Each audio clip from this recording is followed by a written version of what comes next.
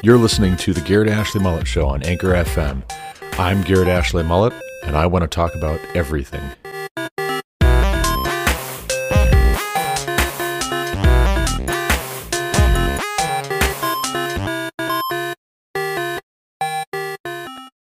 Then bring near to you Aaron your brother, and his sons with him, from among the people of Israel, to serve me as priests. Aaron and Aaron's sons, Nadab and Abihu, Eleazar and Ithamar. And you shall make holy garments for Aaron your brother, for glory and for beauty. You shall speak to all the skillful, whom I have filled with a spirit of skill, that they make Aaron's garments to consecrate him for my priesthood.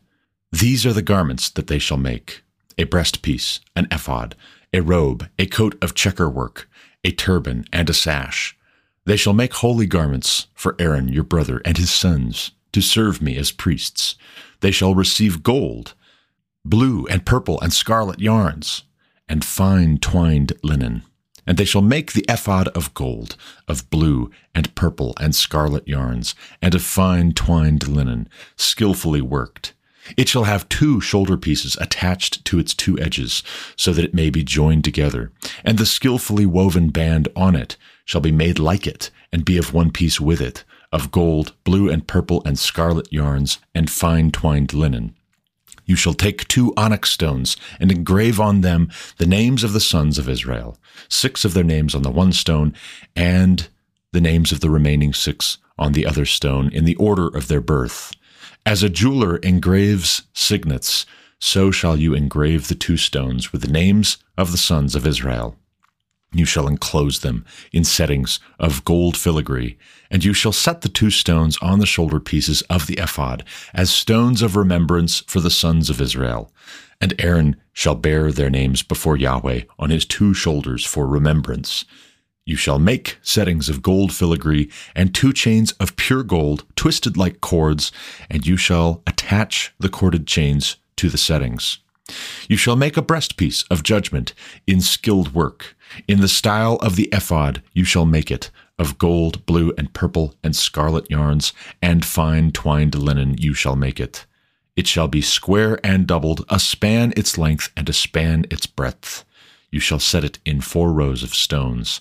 A row of sardius, topaz, and carbuncle shall be the first row, and the second row an emerald, a sapphire, and a diamond, and the third row a jacinth, an agate, and an amethyst, and the 4th row a beryl, an onyx, and a jasper.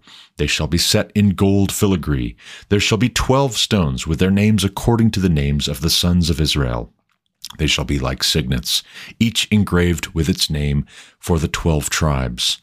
You shall make for the breastpiece twisted chains like cords of pure gold, and you shall make for the breastpiece 2 rings of gold, and put the 2 rings on the 2 edges of the breastpiece, and you shall put the 2 cords of gold in the 2 rings at the edges of the breastpiece.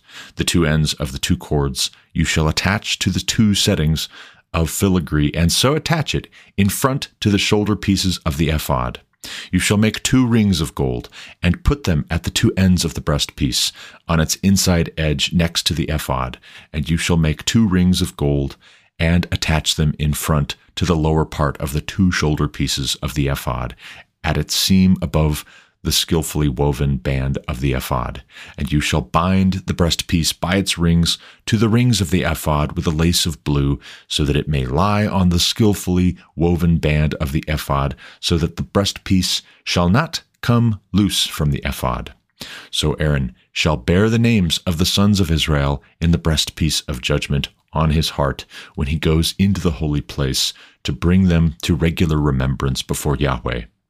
And in the breastpiece of judgment you shall put the Urim and the Thummim, and they shall be on Aaron's heart when he goes in before Yahweh.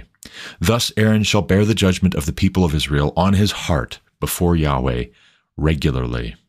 You shall make the robe of the ephod all of blue. It shall have an opening for the head in the middle of it, with a woven binding around the opening, like the opening in a garment, so that it may not tear. On its hem you shall make pomegranates of blue and purple and scarlet yarns around its hem, with bells of gold between them, a golden bell and a pomegranate, a golden bell and a pomegranate around the hem of the robe. And it shall be on Aaron when he ministers, and its sound shall be heard when he goes into the holy place before Yahweh, and when he comes out, so that he does not die. You shall make a plate of pure gold and engrave on it, like the engraving of a signet, holy to Yahweh, and you shall fasten it on the turban by a cord of blue. It shall be on the front of the turban. It shall be on Aaron's forehead, and Aaron shall bear any guilt from the holy things that the people of Israel consecrate as their holy gifts. It shall regularly be on his forehead, that they may be accepted before Yahweh. You shall weave the coat in checker work of fine linen, and you shall make a turban of fine linen, and you shall make a sash embroidered with needlework. For Aaron's sons you shall make coats and sashes and caps. You shall make them for glory and beauty, and you shall put them on Aaron your brother and on his sons with him, and shall anoint them and ordain them and consecrate them, that they may serve me as priests. You shall make for them linen undergarments to cover their naked flesh. They shall reach from the hips to the thighs, and they shall be on Aaron and on his sons when they go into the tent of meeting, or when they come near to the altar to minister in the holy place, lest they bear guilt and die. This shall be a statute forever for him and for his offspring after him. Now this is what you shall do to them to consecrate them, that they may serve me as priests. Take 1 bull of the herd and 2 rams without blemish, and unleavened bread, unleavened cakes mixed with oil, and unleavened wafers smeared with oil. You shall make them of fine wheat flour. You shall put them in 1 basket and bring them in the basket, and bring the bull and the 2 rams. You shall bring Aaron and his sons to the entrance of the tent of meeting, and wash them with water. Then you shall take the garments and put on Aaron the coat and the robe of the ephod and the breastpiece, and gird him with the skillfully woven band of the ephod. And you shall set the turban on his head, and put the holy crown on the turban. You shall take the anointing oil and pour it on his head, and anoint him. Then you shall bring his sons and put coats on them, and you shall gird Aaron and his sons with sashes and bind caps on them, and the priesthood shall be theirs by a statute forever. Thus you shall ordain Aaron and his sons. Then you shall bring the bull before the tent of meeting. Aaron and his sons shall lay their hands on the head of the bull.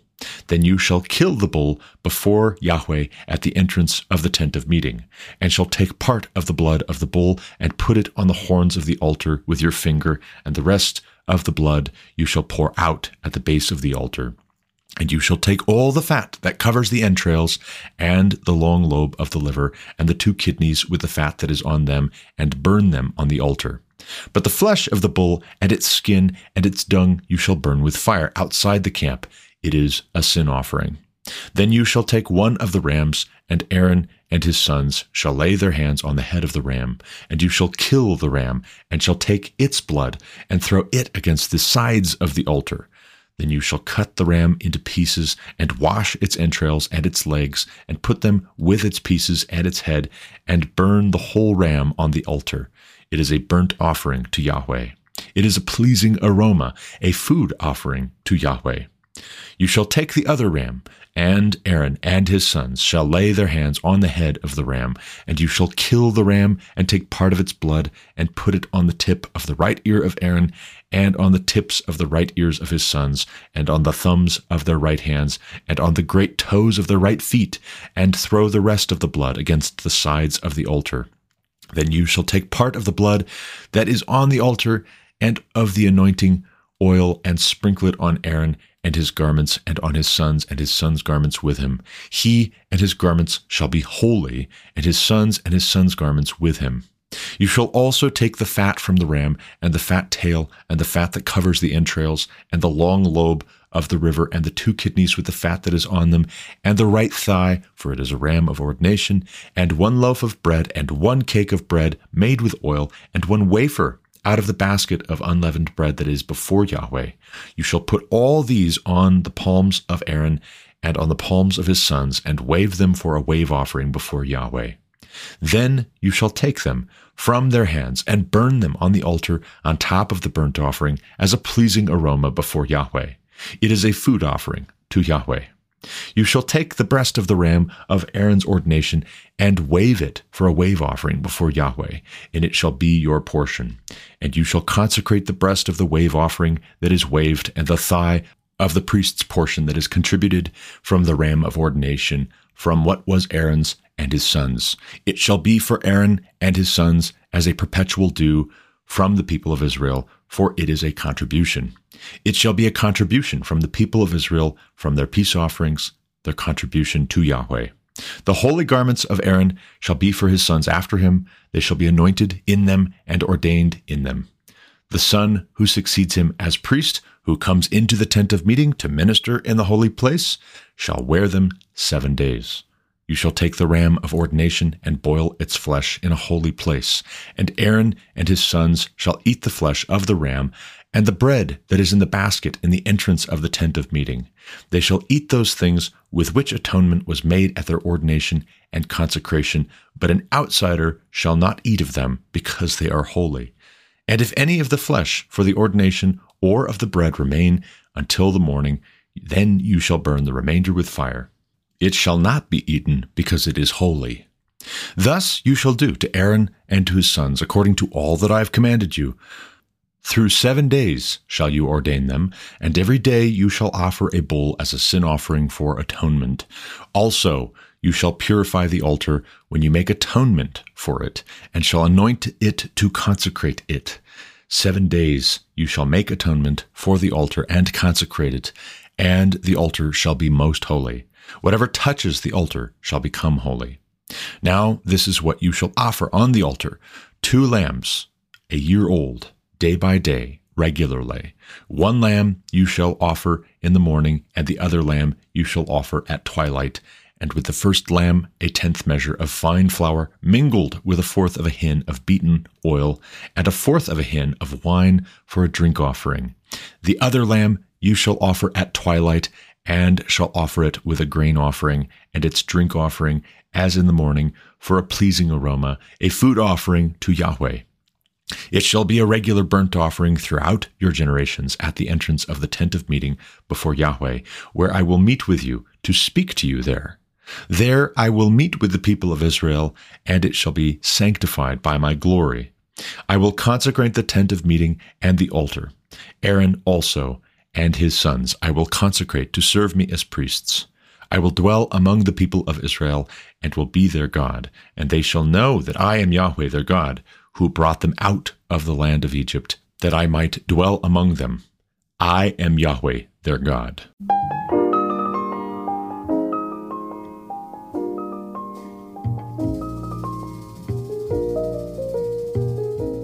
Welcome back to the Garrett Ashley Mullet Show. This is, of course, Garrett Ashley Mullet coming to you from Greeley, Colorado for episode 581 of this podcast. Today is Sunday, March 19th, 2023, and that was Exodus 28 and 29. And I realize that in reading such extended passages at the beginning of a podcast episode, some people are just not going to have time to get through those parts of this podcast and then get into all of the commentary. And it was recently recommended to me, suggested to me, that maybe to offset that fact for people who have shorter drives or they only have 10 or 15 minutes, maybe I should have some smaller clips as well. Have the long form podcast, but then also break out some 5-minute clips here and there and post those by themselves. Maybe that would require too much editing, this person pointed out and admitted. But what do you do for people who don't have much time? And right now, at this juncture, the simple answer is nothing. I don't do anything for those people. And those people will have to go find content that is short form and more 30-second soundbite and 5-minute clips and 10-minute clips. I don't do anything for those folks. Maybe if I had this as my full-time job, in fact, you can guarantee if this were my full-time job, I would be breaking out 5 and 10 minute clips here and there and just posting those by themselves as separate little features and specials. But such as it is, I actually only have time for the long form podcast, and I'm better at that. I'm better at that to just get all of the thoughts out there. And sometimes it doesn't work to record everything all in one go. Like this episode, for instance. Yesterday morning is when I recorded the reading of Exodus here that I played at the top of this episode. And there just wasn't time with other opportunities, I guess you might say, to engage with my family or with friends, or just to take it easy, or to do some programming work from home. There just wasn't time to record the rest of the podcast episode that you're listening to right now. And so I didn't. I just saved what I had and closed the program for the time being. And sometimes that's just what it is, because I have a big family and there's a lot to get to. And this is not my day job. More to the point, this is not my day job. If people want to come alongside and help facilitate, that's their business. I'm not going to hold my breath. And there have been too many times down through the years, down through the last, 8 years or so at this point, coming up on 8 years, too many times where I have partnered with other people to produce something, to work on something, and it fizzles out because their commitment is not there. Maybe they suggest, maybe they encourage, maybe they are brainstorming with me, but when it comes to actually doing the work, they don't have that follow through, and they aren't prepared to make a commitment themselves. And so what I say is, okay, thank you. I'll make a mental note of that recommendation, of that suggestion, and maybe someday I will have time for that. But at this juncture, I don't. And you might say, well, but you have time for the long form podcast. How is that possible that you would have time for this long form podcast where these hour to hour and a half episodes, hour and 21 minutes and 5 seconds so far is the average for this season, which started January 1st, by the way. But how is it possible that you're recording 4 or 5 episodes that long per week, but you don't have time to do some of this other stuff? And I say, like I said to my friend who was giving me some advice earlier this week, I have been refining what I'm doing right now for 5 years, roughly. And I've gotten busier in the last 5 years. I've gotten busier. My schedule has changed. It used to be I would have a week on, week off type schedule with my day job. And that week off, absolutely, you can do a lot of experimenting, for sure. But when you work Monday through Friday and occasionally some of your work spills over onto a Saturday and a Sunday, you just don't. You just don't. And this is not a complaint. It's just a recognition. It's just an admission of the facts of the situation, that I am a finite creature and I can't do everything, but I do have a commitment to doing this podcast. I believe that I have seen fruit in doing this podcast, and fruit doesn't have to take the form of everybody knowing my name. It doesn't have to involve or require millions of subscribers and listeners. If you are listening to this right now, and you have been listening, and I know plenty of people who have been listening for years, then whatever benefit it delivers to you in terms of helping you to think about what's going on, what you have to attend to in your own life, what's in the news cycle, what the decisions are to make politically, socially, ecclesiologically, if that's even a word. If this is helping you, then that is enough for me, because I believe God has called me to it. And so He can know what is best, and I'll be patient. I don't think that the current circumstance that I'm in is how it's going to always be. And that might mean that there's a future point. I'm sure it does mean that at some future point, I won't be podcasting, and maybe I'll be doing something else instead at that juncture, or maybe I'll just be resting. Maybe I'll retire from podcasting someday because it's time to pass the torch to others. And in the meantime, what I want is to have given those others who would come after me a good place to start, and hopefully I will have built them up before they are the ones in this kind of a position. And it might not be podcasting that they're doing. It might be something totally different, but the idea is the same, that we would be taking every thought captive. Whoever comes next to be doing that work of trying to take every thought captive, I want to put them in good stead.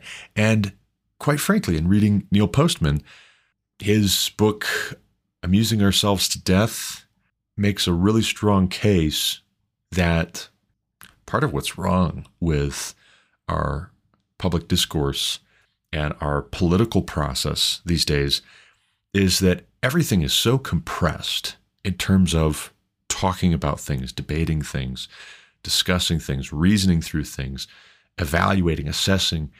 We are so impatient, and we think that we don't have this or that time to read, to listen to long-form arguments or expressions of this or that position on a certain issue. I would argue, actually, that the consequences of thinking that way are that we are very vulnerable to highly manipulated, highly selective, very dishonest sound bites. 30 seconds here and there to give an impression, but not make a direct claim that you would be able to challenge or either prove or disprove. And so you just go with it if the perception is all wrapped up in the idea that this is what the successful people believe. This is what the smart people believe. You should be smart. You should be successful, right? So you should believe this thing, and you should do this thing, and you shouldn't do this other thing. And it's not so good because it's not persuasive. We are not being persuaded. We are being manipulated. And insofar as we just accept that, we are complicit in the dumbing down of our fellows and ourselves. And we're highly vulnerable to charlatans, to people that do not have our best interests in heart. They want to use us. They want to exploit us. They want to take things from us that God has entrusted to us. And yes, I realize God is sovereign. And if he allows those people to do those things, he can still work it to the good for those who love him and are called according to his purpose, but then not for no reason. On the other hand, does Jesus tell us to be wise as serpents and harmless as doves? To be wise as a serpent does not mean that you are a serpent. It means that you are able to see trouble coming and hide yourself when you need to. You know what this or that person is up to, and you know how to protect yourself, how to guard your heart, for instance, for from it flow the well springs of life. Your heart affects everything that you do, so guard it. But if you're not wise as serpents, then you can't do that. You wear your heart on your sleeve, and then somebody breaks it. So all of that is to say, I want to be part of the solution, not part of the problem here.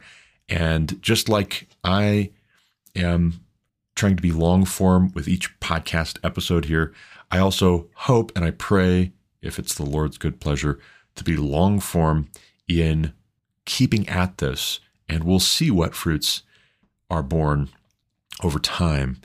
If I give up, if you give up, if we grow weary in doing what is good, then we will not reap a harvest in due season. We just won't.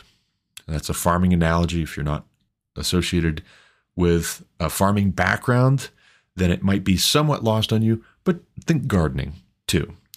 And if you plant a garden, you don't expect, not if you're reasonable, not if you have any experience with it, you don't expect to be harvesting your peppers and your tomatoes and your cucumbers and your carrots and your potatoes the day after you plant them, right? So also, when it comes to planting trees, let's say fruit trees, you don't expect that they're going to be giving you avocados and pears and all the rest, all the other various kinds of fruits that you can grow on trees. You don't expect that they're going to be yielding fruit right away, right meow. And again, this is one of the ways in which everything being communicated in 30-second sound bites sets us up for disappointment and for being taken advantage of. And even if not those things, setting us up for growing weary in doing what is good is not something we should want. So all that said, I'm going to keep on doing the long form podcast. And I'm also going to keep 1/3 of my podcasts subscriber only. Maybe I'll just plan the most controversial things that I would say for my subscription only podcast episodes. And the people who are only tuning in for 10 minutes and they're going to take things out of context for good or for ill, maybe they have to really listen to me unpack the more controversial things that I'm going to say in a long form subscriber only podcast. So far, I would not say that the number of subscriptions has been very great.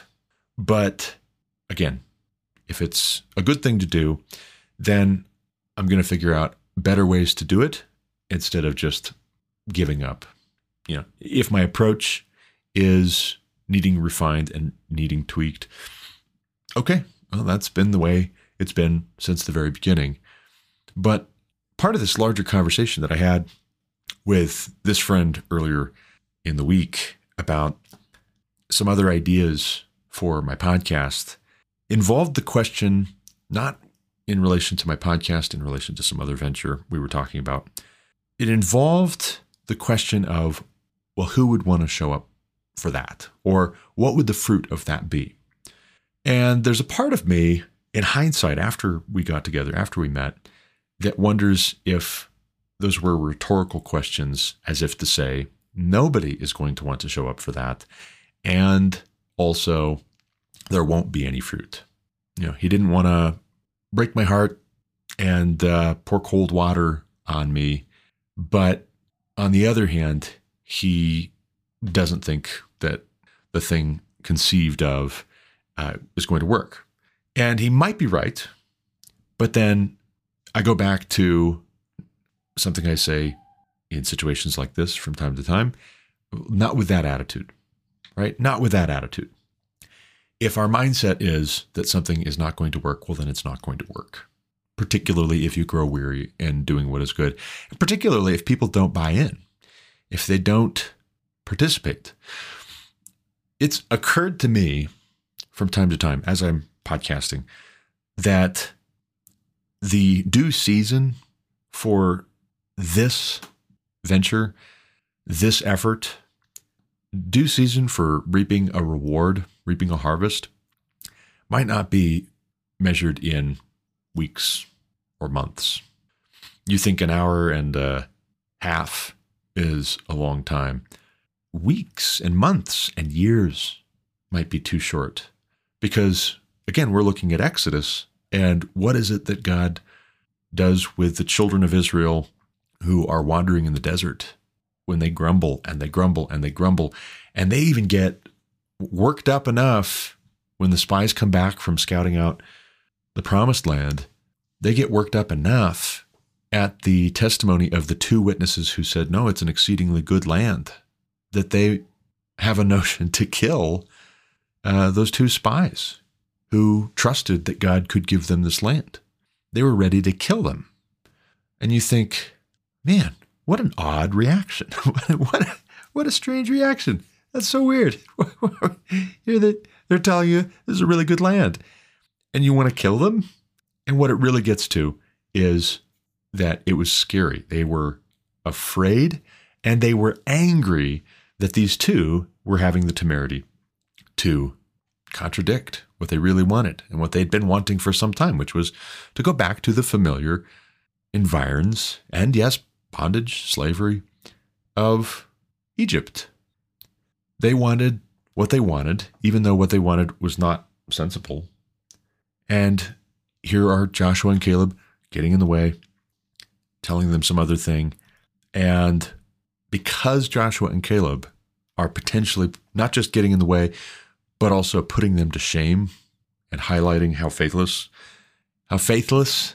they're being, those who want to pick up stones to stone them and elect new leadership to go back to Egypt feel personally threatened and embarrassed and humiliated, and they don't like that feeling.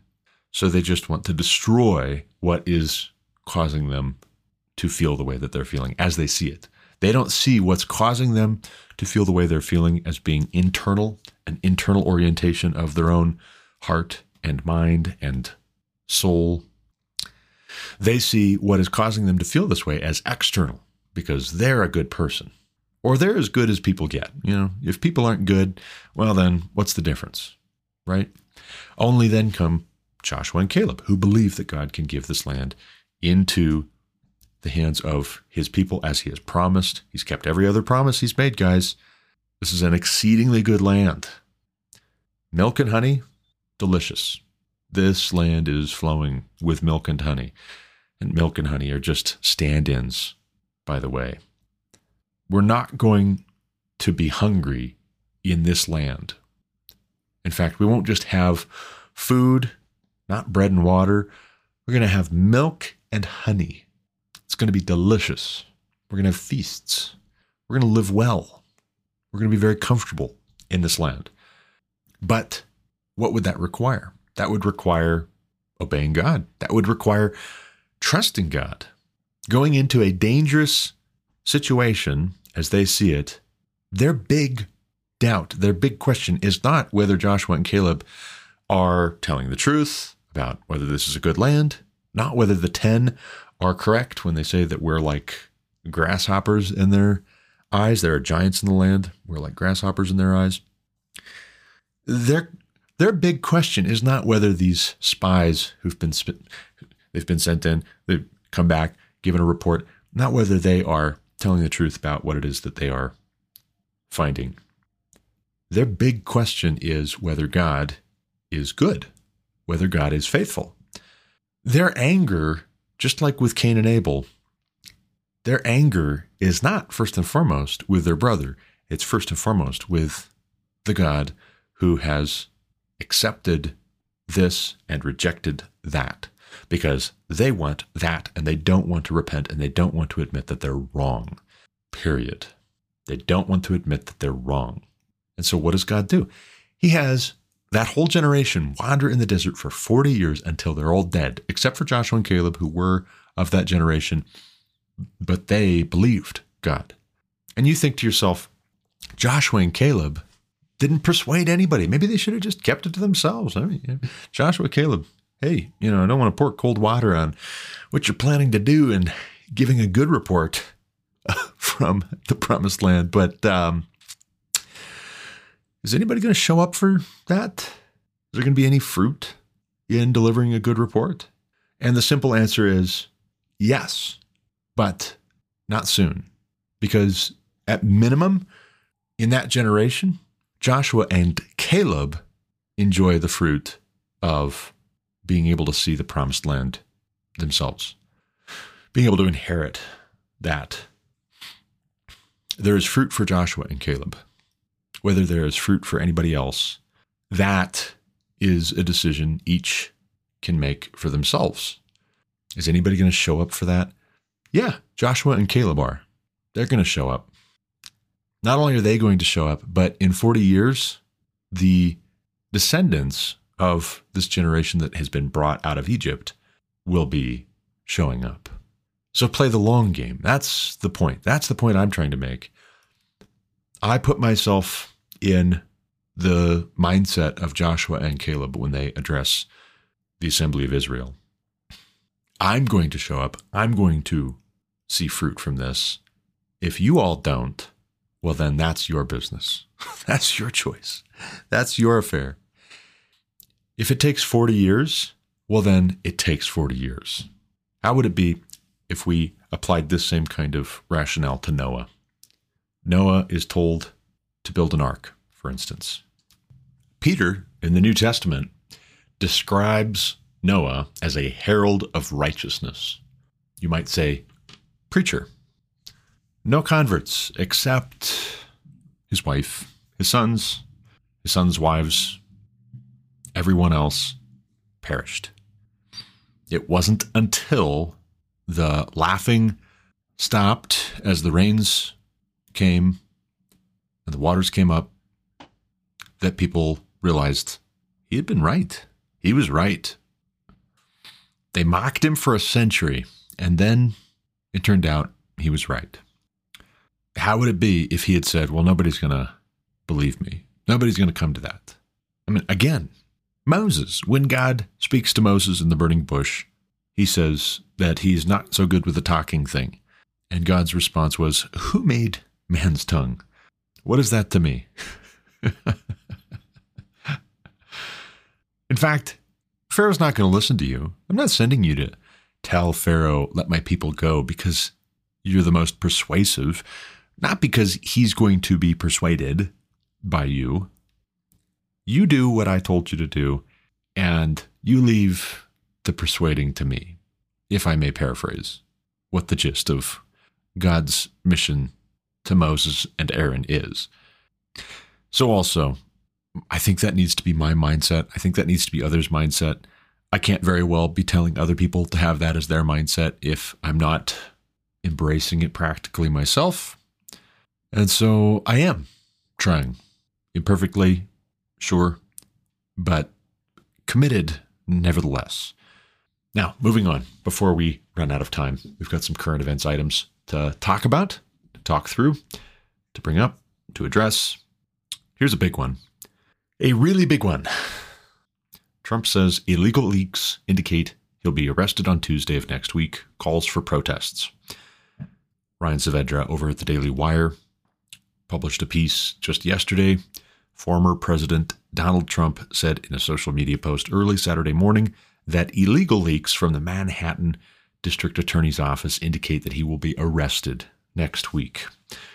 The remarks from Trump come after a report from NBC News said federal, state, and local law enforcement agencies were analyzing security assessments and making plans to prepare for the possibility that Trump could be indicted next week by a Manhattan grand jury in connection with a $130,000 hush money payment he allegedly made to porn actress Stormy Daniels during the 2016 presidential campaign. Quote, this is a quote from Trump's post to social media. Illegal leaks from a corrupt and highly political Manhattan District Attorney's Office, which has allowed new records to be set in violent crime and whose leader is funded by George Soros, indicate that with no crime being able to be proven and based on an old and fully debunked by numerous other prosecutors fairy tale, the far and away leading Republican candidate and former president of the United States of America will be arrested on Tuesday of next week. Protest, take our nation back. What a time to be alive. What a time to be alive. I'm not as interested in the question of whether he had this alleged affair with Stormy Daniels. I wouldn't be surprised if he did, and I hope that he didn't. I'll put it that way. I wouldn't be surprised if he did, and I hope that he didn't. I do object to her being called a porn actress. What would be more correct would be prostitute. She's a prostitute. And the crime, supposedly here, is that $130,000 to her, for her to be quiet and not talk about this, which she then did anyways, that $130,000 could potentially be an inappropriate campaign contribution that was not quite above board. And so then the insinuation is that this should have been reported according to campaign finance laws. It wasn't, that this was to directly benefit his presidential run, and he didn't disclose it, and therefore a crime has been committed. And let me just point out the hypocrisy, the utter hypocrisy and willfulness of this line of attack.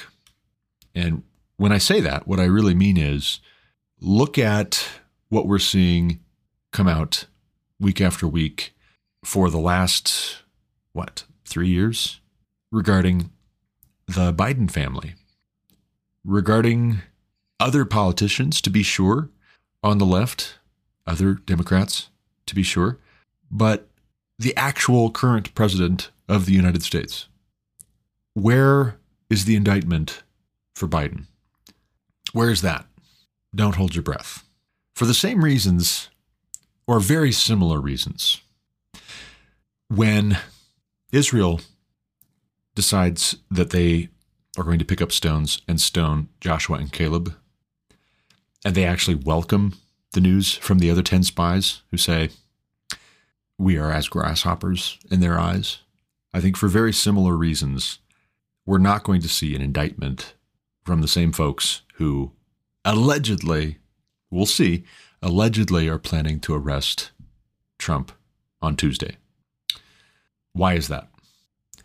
Because they want a certain outcome and they don't want a different outcome. This is corrupt. This is dirty.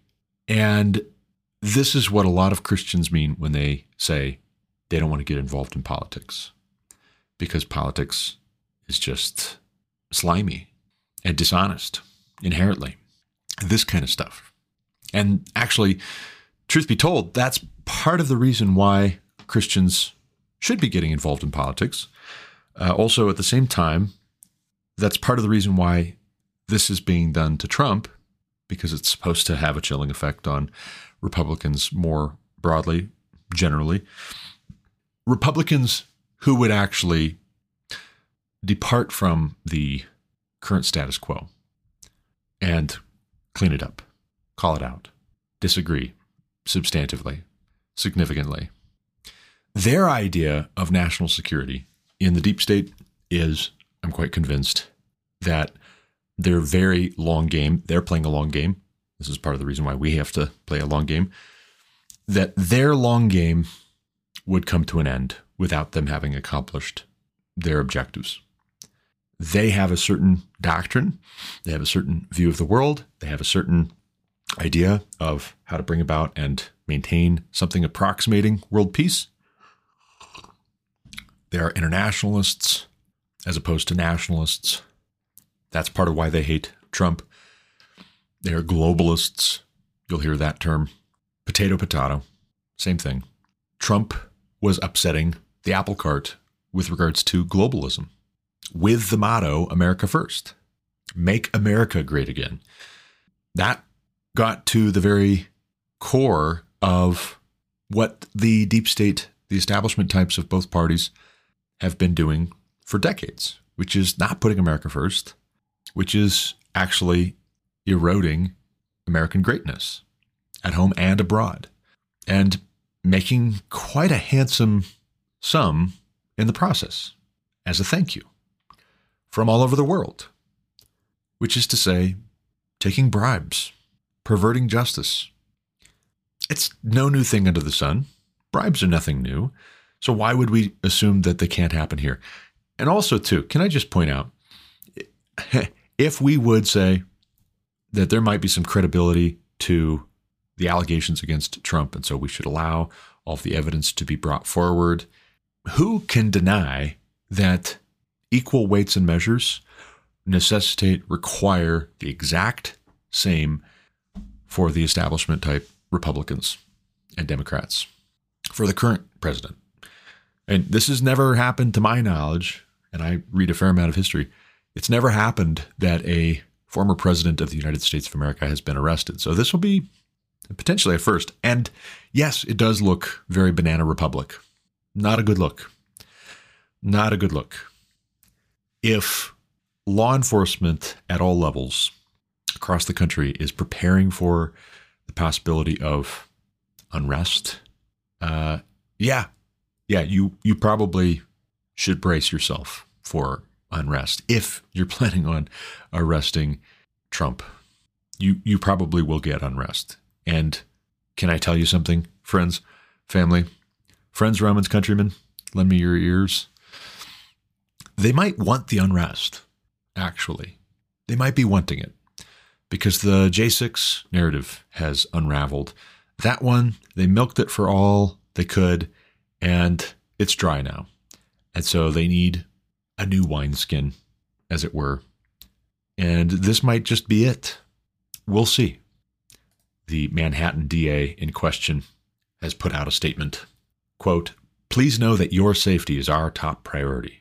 We have full confidence in our outstanding security staff and investigators, along with our great OCA and NYPD colleagues, and will continue to coordinate with all of them. We do not tolerate attempts to intimidate our office or threaten the rule of law in New York. Our law enforcement partners will ensure that any specific or credible threats against the office will be fully investigated and that the proper safeguards are in so all 1,600 of us have a secure work environment." So let me translate. One, I don't see where they're denying the suggestion, allegation, claim that Trump is going to be arrested on Tuesday. I don't see that. Now, maybe they're just ignoring it because it's like, that's ridiculous. That's absurd. But then the FBI raid on Mar-a-Lago also would have seemed extraordinarily far-fetched if we had heard about it in advance of when it happened, when it took place. So there's that. This is not unprecedented in human history. Actually, what's more surprising is that in the United States of America, we haven't had something like this current climate sooner. And we did have a civil war, and maybe we get another. Maybe. Maybe. But read through the history of the kings and queens of the British Isles. There's lots of weird, duplicitous, underhanded, bloody, dishonest scheming and maneuvering and the king is dead, long live the king type stuff you can find. It is not all one thing. And actually, I would say a history of the kings and queens of England, Scotland in particular, should be instructive. We need to dust off those history books to appreciate, again, why our form of government was set up the way that it was and what might be happening, actually, because people are people. When people start thinking a certain way and relating a certain way, you can somewhat predict, generally, their trajectory. And the trajectory, I don't just mean of those individuals in government, but the trajectory of a people, of a nation, of a culture, that it is headed for civil war. I mean, if there's a recipe for de-escalation, this ain't it. This ain't it. I don't know what's going to happen, but here's what I would say. I would say that if Trump surrenders to authorities, as he's promised to do, if they try to bring him in, try to arrest him on Tuesday, he will surrender himself. I think he's going to lean into the optics. He's already leaning into the optics. And if they do arrest him, those optics might just lead to either a landslide re-election victory in 2024 that does, provided there's no civil war, does bring a lot of centrists over to the Trump side because they'll recognize, whoa, this is highly irregular. So irregular that this has never happened in our nation's history. And what? No. Yeah, I think I'm going to vote for Trump because these leftists are crazy. Elon Musk is predicting that. He tweeted out that if this happens, Trump will win he'll win in a landslide in 2024 with a much broader mandate, by the way. The left is playing a dangerous, dangerous game, but they have to know that. And also, I don't believe that they care. So they might actually hope. They might hope. Watch two drunk guys get increasingly agitated with each other. What do they not do as the other is getting more inflammatory? typically, they don't become calmer. They become increasingly agitated, irate, provocative. Expletives are usually part of the conversation, insults, and those build and build and build until one or the other throws a punch or shoves. And then it builds and builds and builds. This is escalation. And the left, if they are telling the truth about what they think is the first strike here, Trump started it. Trump supporters started it. And so we all alike have what's coming to us. And they hope that somebody on the conservative side, the Republican side, does something foolish. But here's the thing. At a certain point, if the left is, attacking people violently, if they're the ones attacking violently, and conservatives, Republicans, Trump voters defend themselves, well then, this could get really ugly. And then what? Right? Then what? I'm not going to speculate further. We'll see what Tuesday brings. First things first, we'll see what Tuesday brings. But if we did have another civil war, I would wager that the 18 or so states that are lining up with Ron DeSantis, Florida's governor, to put a stop to the Biden administration's ESG's investment scheme, those 18 states that form a coalition are going to be on the winning side. At least I hope. I hope they're going to be on the winning side. And I think you'll have some undecideds. You'll have purple states that don't know what they want to be when they grow up. Just like in the first Civil War. They won't know what they want to be when they grow up. And they'll take convincing, or they'll have to watch and see how things play out. Maybe whichever side upsets them more first will be the side that they decide, it's not those guys, right? We'll join the other team. What's interesting to me is reporting, which I've seen increasingly in recent years, which I know centrists don't want to hear. They don't like to think about this. They want to dismiss it out of hand, but you can't have as much of this kind of reporting as we are seeing increasingly without saying, interesting. Maybe, at least, right? Don't dismiss it out of hand, I guess is what I'm trying to get at. Paul Saka over at The Blaze published this piece yesterday titled, 1 in 5 Americans support a national divorce. Majority not optimistic about the country's democracy. Not optimistic. Approximately 20% of U.S. citizens, which would represent roughly 66 million people, support the idea of a national divorce. I'm surprised it's not more. Maybe it is.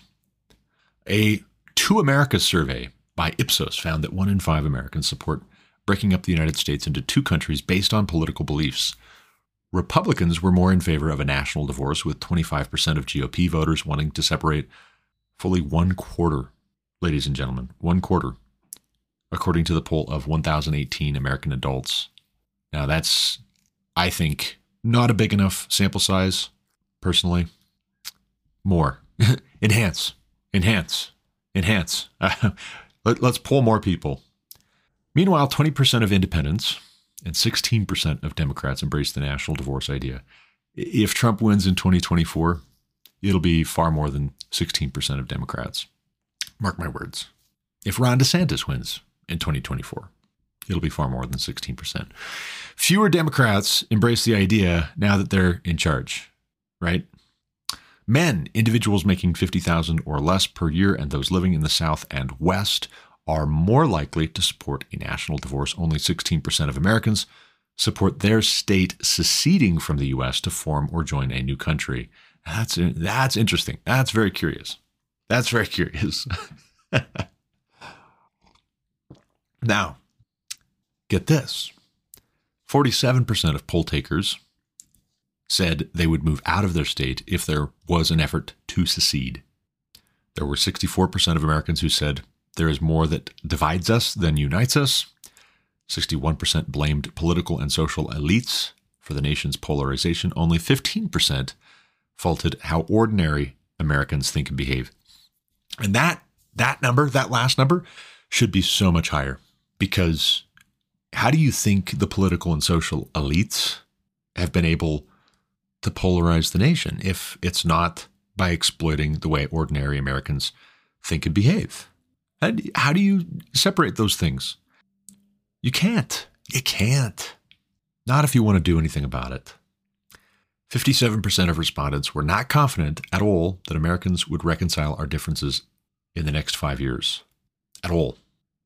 The poll revealed that 54% of Americans were not optimistic about the state of our country's democracy. Some other reporting over at The Blaze. Chris Enlow, March 13th.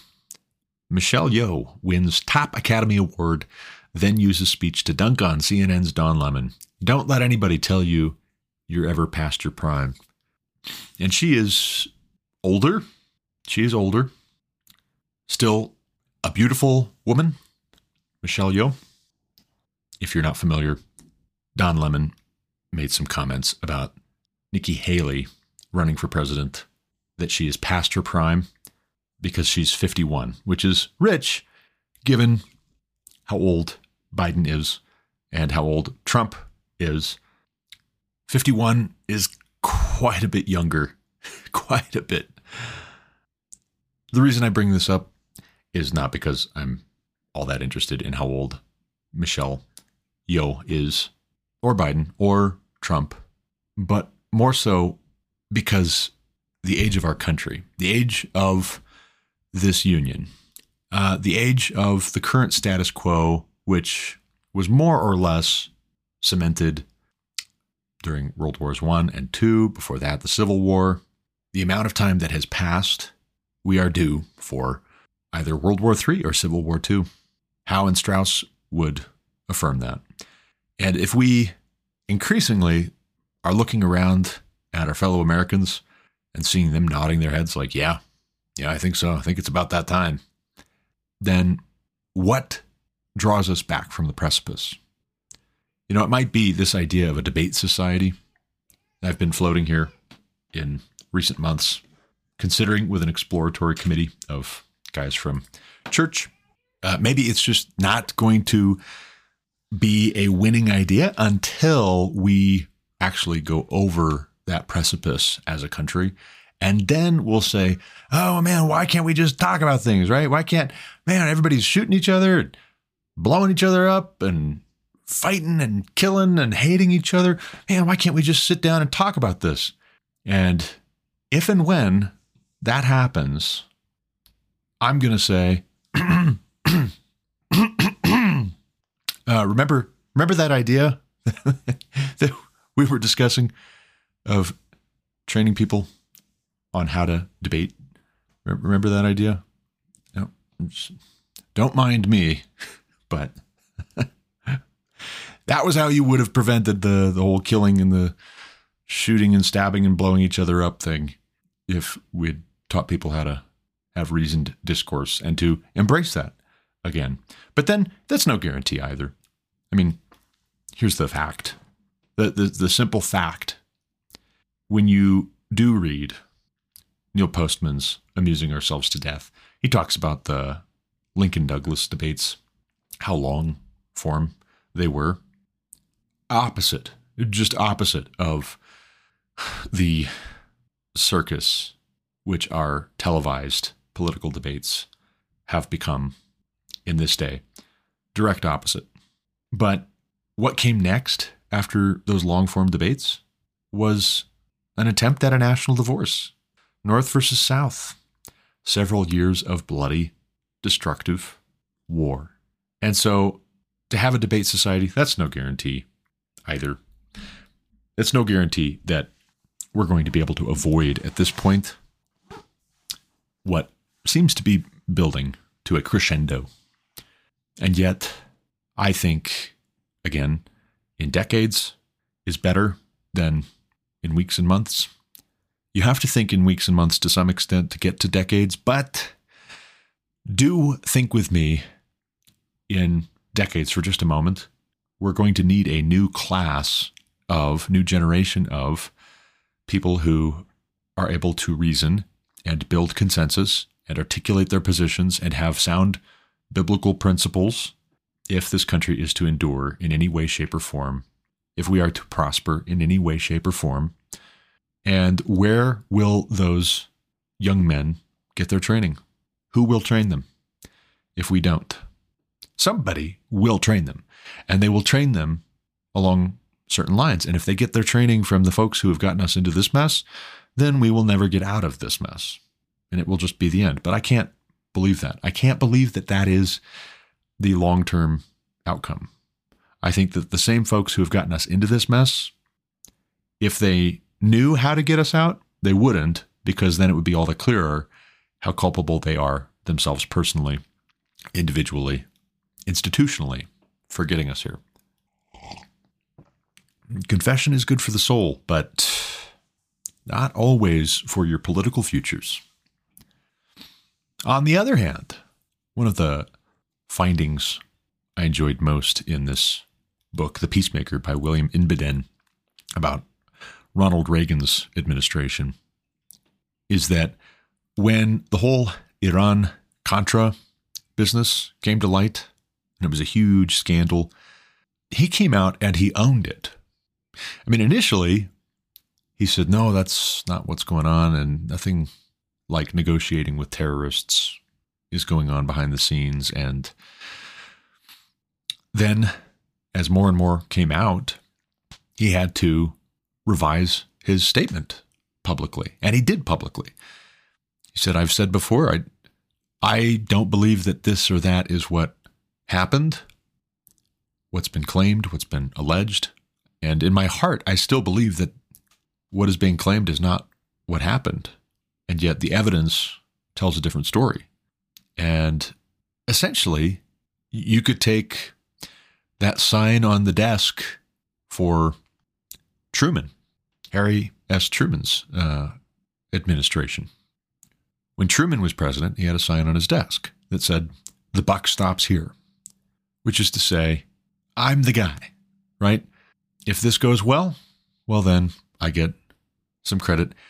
If it goes poorly, well, then it's my fault.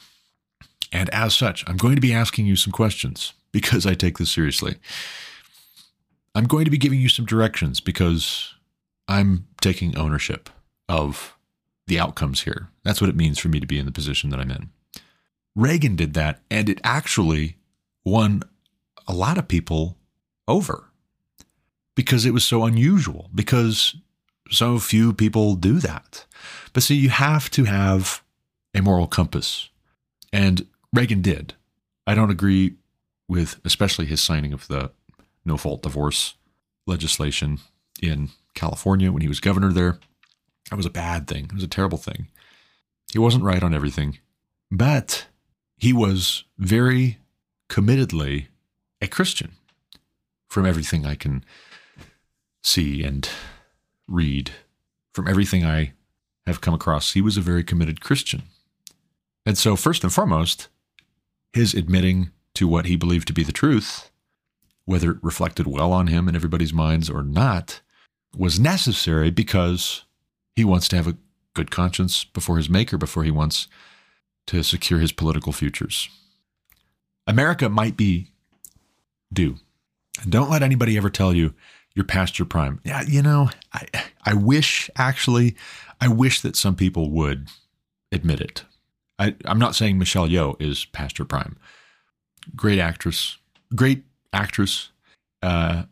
beautiful woman, but some people are past their prime. Biden, for instance, is past his prime. He's most definitely. Trump might be. He might just be. But then again, we'll see, right? We'll see. The earliest chapters of Genesis show those first generations after Adam, between Adam and Noah especially, living for centuries. Do you think anybody was telling them at the age of 75, yeah, maybe you should retire and do what for the next 700 years, right? So it's relative, right?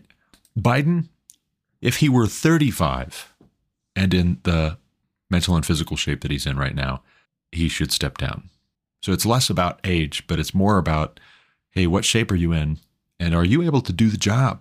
If you're not, well, then you should step aside. And if you don't, then I am saying you're being selfish. You're being selfish right now. And if the rest of us refuse to consider that you're not able to do the job, then we're also being selfish and short-sighted. The Denver Post. Here's another story.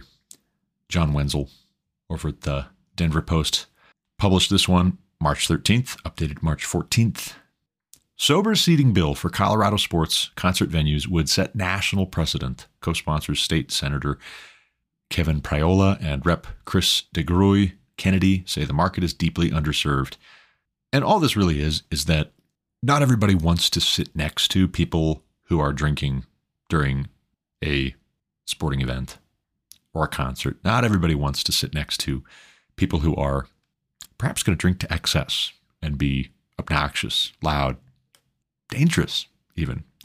Some people would like to, just like with smoking and non-smoking sections, they would like to sit where they're not going to have to worry about some drunk man or woman ruining their experience out with their family and friends.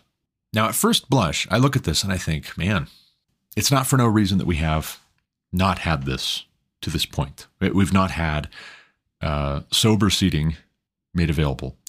For one, if it's so wanted, then why do we need legislation for it?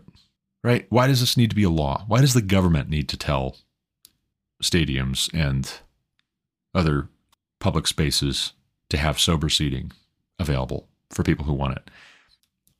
I'm not sold on that. I'm not sold on that. I don't mind the idea. I think it's a great idea. Have places where people who don't want to sit around drunks can seat their family. Great idea. Also, it shouldn't be required from the government, in my opinion. But it does get to that point again, that just because nobody's doing it, that doesn't mean it wouldn't work, that it wouldn't be welcome. Saying this is the way we've always done it is a really weak argument. Yeah, but maybe you've always done it wrong, right? Have you considered that? This is the way we've always done it. Yeah. And how's that working for you? On a less happy note, Harris Rigby over at Not the Bee published a piece March 10th. Oregon High School had kids write about their sexual fantasies, and apparently it was part of a statewide curriculum. Long and short of it, high schoolers were told at Churchill High School to write stories, short stories, a paragraph or two, in which they would show what it is that they dream about. They were encouraged to write these stories and turn them in. For those students who were absent, you will write a short story of a paragraph or two. This story is a sexual fantasy that will have no penetration of any kind or oral sex, no way of passing an STI in parentheses there. Because again, safety, right? Safety. We got to be making sure nobody gets an STD. You will choose 3 items: romantic, music, candles, massage oil, feather boa, flavored syrup, etc. to use in your story. Your story should show that you can show and receive loving physical affection without having sex. If I haven't mentioned it yet in this episode, and this is why we homeschool. And this is why we homeschool. This is perverse. This is corrupt. And how often is this going on? And parents have no idea that their children are being exposed to this in the public schools. How often is this happening, or something like this happening, where the teachers are grooming their students? Because that's what this is. Corrupting minors. And parents have no idea. And all the while, especially if those parents are in full-time vocational ministry, they're saying, oh, we send our kids to public school, and our school isn't like that. And they have no idea what they're talking about, and they don't want to know, actually, more to the point, because it would be very upsetting to their status quo, because their status quo is in large part contingent on being liked in the community, being well received in the community. not stepping on toes by telling parents to pull their kids out of the public schools. Joseph McKinnon, back to theblaze.com. Another Norfolk Southern train derails, this time in Alabama, just hours before Railway's CEO told Congress he's deeply sorry over East Palestine. I keep wanting to say it the right way, but then this is America, so sometimes we don't say words the right way. Just saying. This piece here leads in perfectly to question 4 in this ARC, Alliance for Responsible Citizenship survey that I've been talking through. The question 4, free enterprise and good governance. How do we govern our corporate, social, and political organizations so that we promote free exchange and abundance while protecting ourselves against the ever-present danger of cronyism and corruption? How do we govern our corporate, social, and political organizations so that we promote free exchange and abundance while protecting ourselves against the ever-present danger of cronyism and corruption? Let me tell you how we don't. First, let's do a little bit of a process of elimination. We don't by continuing on like we have been. Also, you can't just pick some random change in an evolutionary mindset and assume that it's going to be beneficial, because that random change, hey, let's just try it. It could be actually worse. And it could be actually at root the way we've been doing it. Even though you're doing something different, you're actually doing the exact same thing because your mindset hasn't changed. Your worldview hasn't changed. Your theology hasn't changed. Your anthropology hasn't changed. Your governing philosophy hasn't changed. You know, I'm reading a really great book right now, which I'll tell you more about as I get farther along. And certainly when I finish it, I'll give you a summary of what I thought of it and what I learned. But the book is Dominion, How the Christian Revolution Remade the World by Tom Holland. Read that book as far as I have. And I think I'm into chapter 4 at this point as of yesterday. Read that book and recognize that we don't have the prosperous, free Western world without Christianity. We don't. How do you govern corporate, social, and political organizations? Well, first and foremost, men have to have self-control, and they have to have accountability. They have to have the capacity to confess when they're wrong, admit when they're wrong. They have to be open to reason. They have to be committed to the truth. They have to be committed to what is good. They have to know what is good, that they would be committed to it. We want to govern so that we promote free exchange and abundance. All right, free exchange of what? Right? Free exchange of what? Abundance. Abundance of what? Hopefully good things, right? Hopefully the free exchange and abundance of good things, while protecting ourselves against the ever-present danger of cronyism and corruption.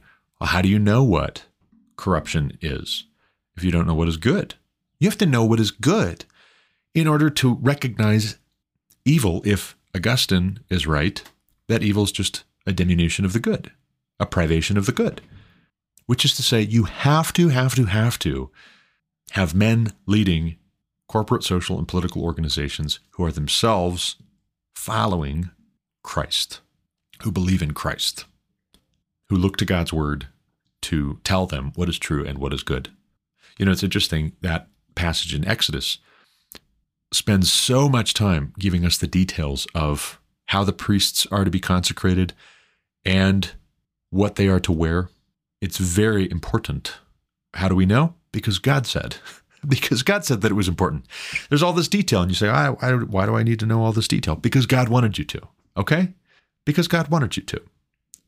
These details have value and significance because they come from God, and because God, by expressing these details, has communicated that they are important details to him in this context, in this manner, at this timing, for these individuals, for the members of this particular family, in this particular tribe, in this particular people, at this particular part of the world and historical period intersected. There's a dignity, there's a reverence, there's a propriety, which is insisted upon as the priest is wearing this ephod with the names of each of the tribes of Israel inscribed on precious and diverse gemstones, which is also curious. Each one of these gemstones is a different gemstone, named in order of birth. We have God recognizing that there's a sin problem and also telling them what good to do. We need men.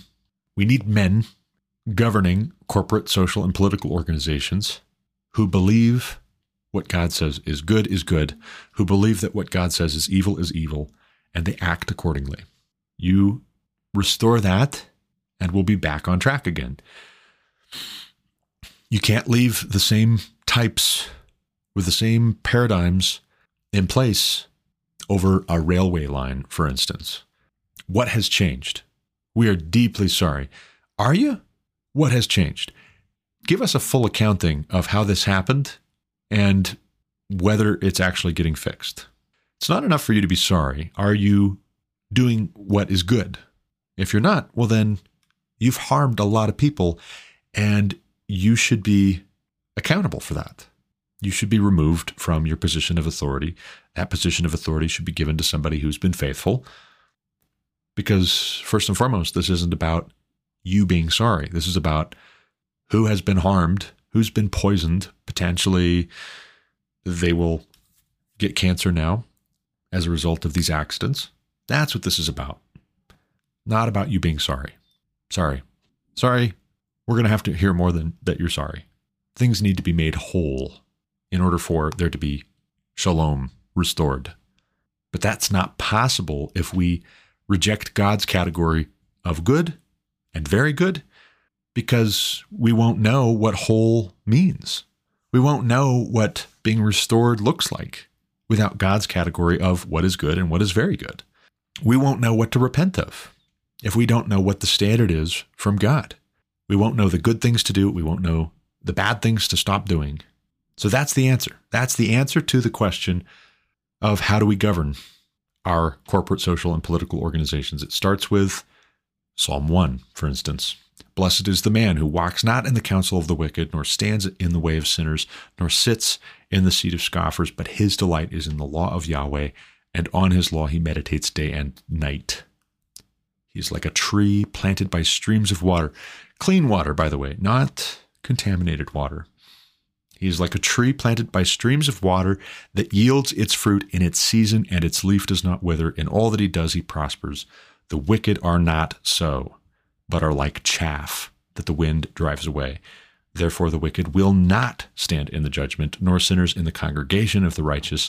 For Yahweh knows the way of the righteous, but the way of the wicked will perish.